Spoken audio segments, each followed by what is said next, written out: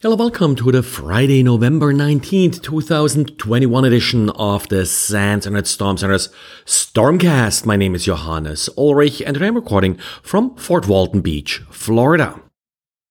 Xavier today took a quick look at a piece of JavaScript that he came across that was used in order to deliver an Agent Tesla Trojan. Agent Tesla, pretty common info stealer, and the way it's usually deployed is by sending some JavaScript to the user and asking them to run the JavaScript locally. So you would receive, for example, a zipped attachment with the JavaScript, and then when you save the file and zip it, double click, you're basically executing the JavaScript locally, which of course does provide access to additional functionality, like in this case, the ability to download and execute additional malware.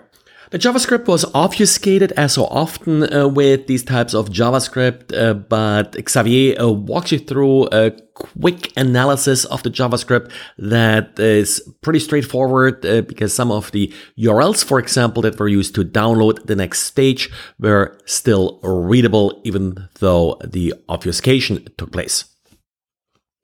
And the Register has a story discussing findings of security researcher Aidan Marilyn. Now, Aidan did find that GitHub is hosting multiple Cookies SQLite databases. Cookies SQLite is as the name implies, SQLite database that is used by Firefox in order to store session cookies. This file is stored usually in a profiles folder, but apparently often uploaded to GitHub by unwitting users. And this is a problem, well, because if I have your session cookie, I am you as far as a website is concerned. So leaking these session cookies can be almost as dangerous as leaking your username and password. GitHub rejected a bug report here as out of scope. After all, it's not really GitHub's fault that users are uploading this type of data. Now, in the past, sometimes GitHub has removed similar data that was uploaded by users, or at least provided some tools in order to identify, for example, passwords, API keys and such that are often leaked via GitHub. And it's probably also worthwhile noting that session cookies shouldn't really sort of be valid indefinitely. Yes, a lot of popular sites do it, but you could limit the exposure if data is leaked by limiting the idle time on any sessions that you're using in your web applications. And if you're using the FatPipe VPN, Warp, MPVPN or IPVPN device, you should immediately update to the latest software.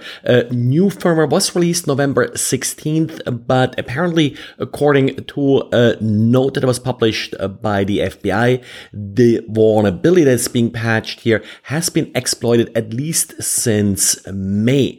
The vulnerability does allow arbitrary file uploads, and apparently what the attackers have been doing is to manipulate SSH daemon configurations, adding authorized keys to the system, and then also running web shells for future persistent access to the device. So if you have one of these devices, don't just blindly apply the patch, but also double check whether or not the system is already compromised.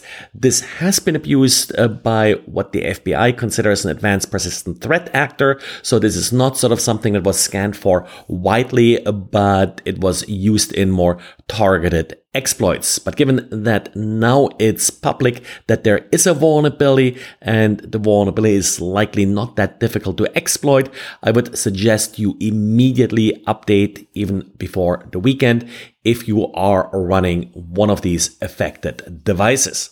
And again, the notice by the FBI has a number of additional details like where to typically find these web shells and what modifications to look for and various other indicators of compromise. And NetLab 360 has an interesting blog post with details how attackers are abusing a vulnerability in the DNS hosting service Cloud DNS. This service, for example, hosts github.com.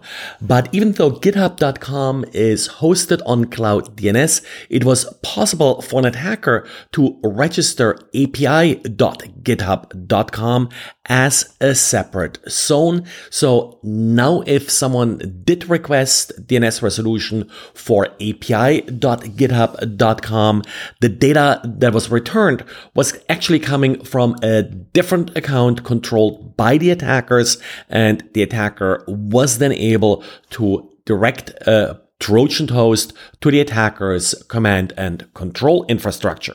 Apparently, they were also able to do that with www.ibm.com, and that particular hostname / domain, it was really, as far as Cloud DNS was concerned, zone was then used as a command control server by these attackers. As NetLab 360 points out, that this technique, of course, can be used to modify data for a legitimate domain, but it also is being used for very popular domains, which are often allow listed and not blocked, even though some other indicators may point toward whatever content is being delivered being malicious.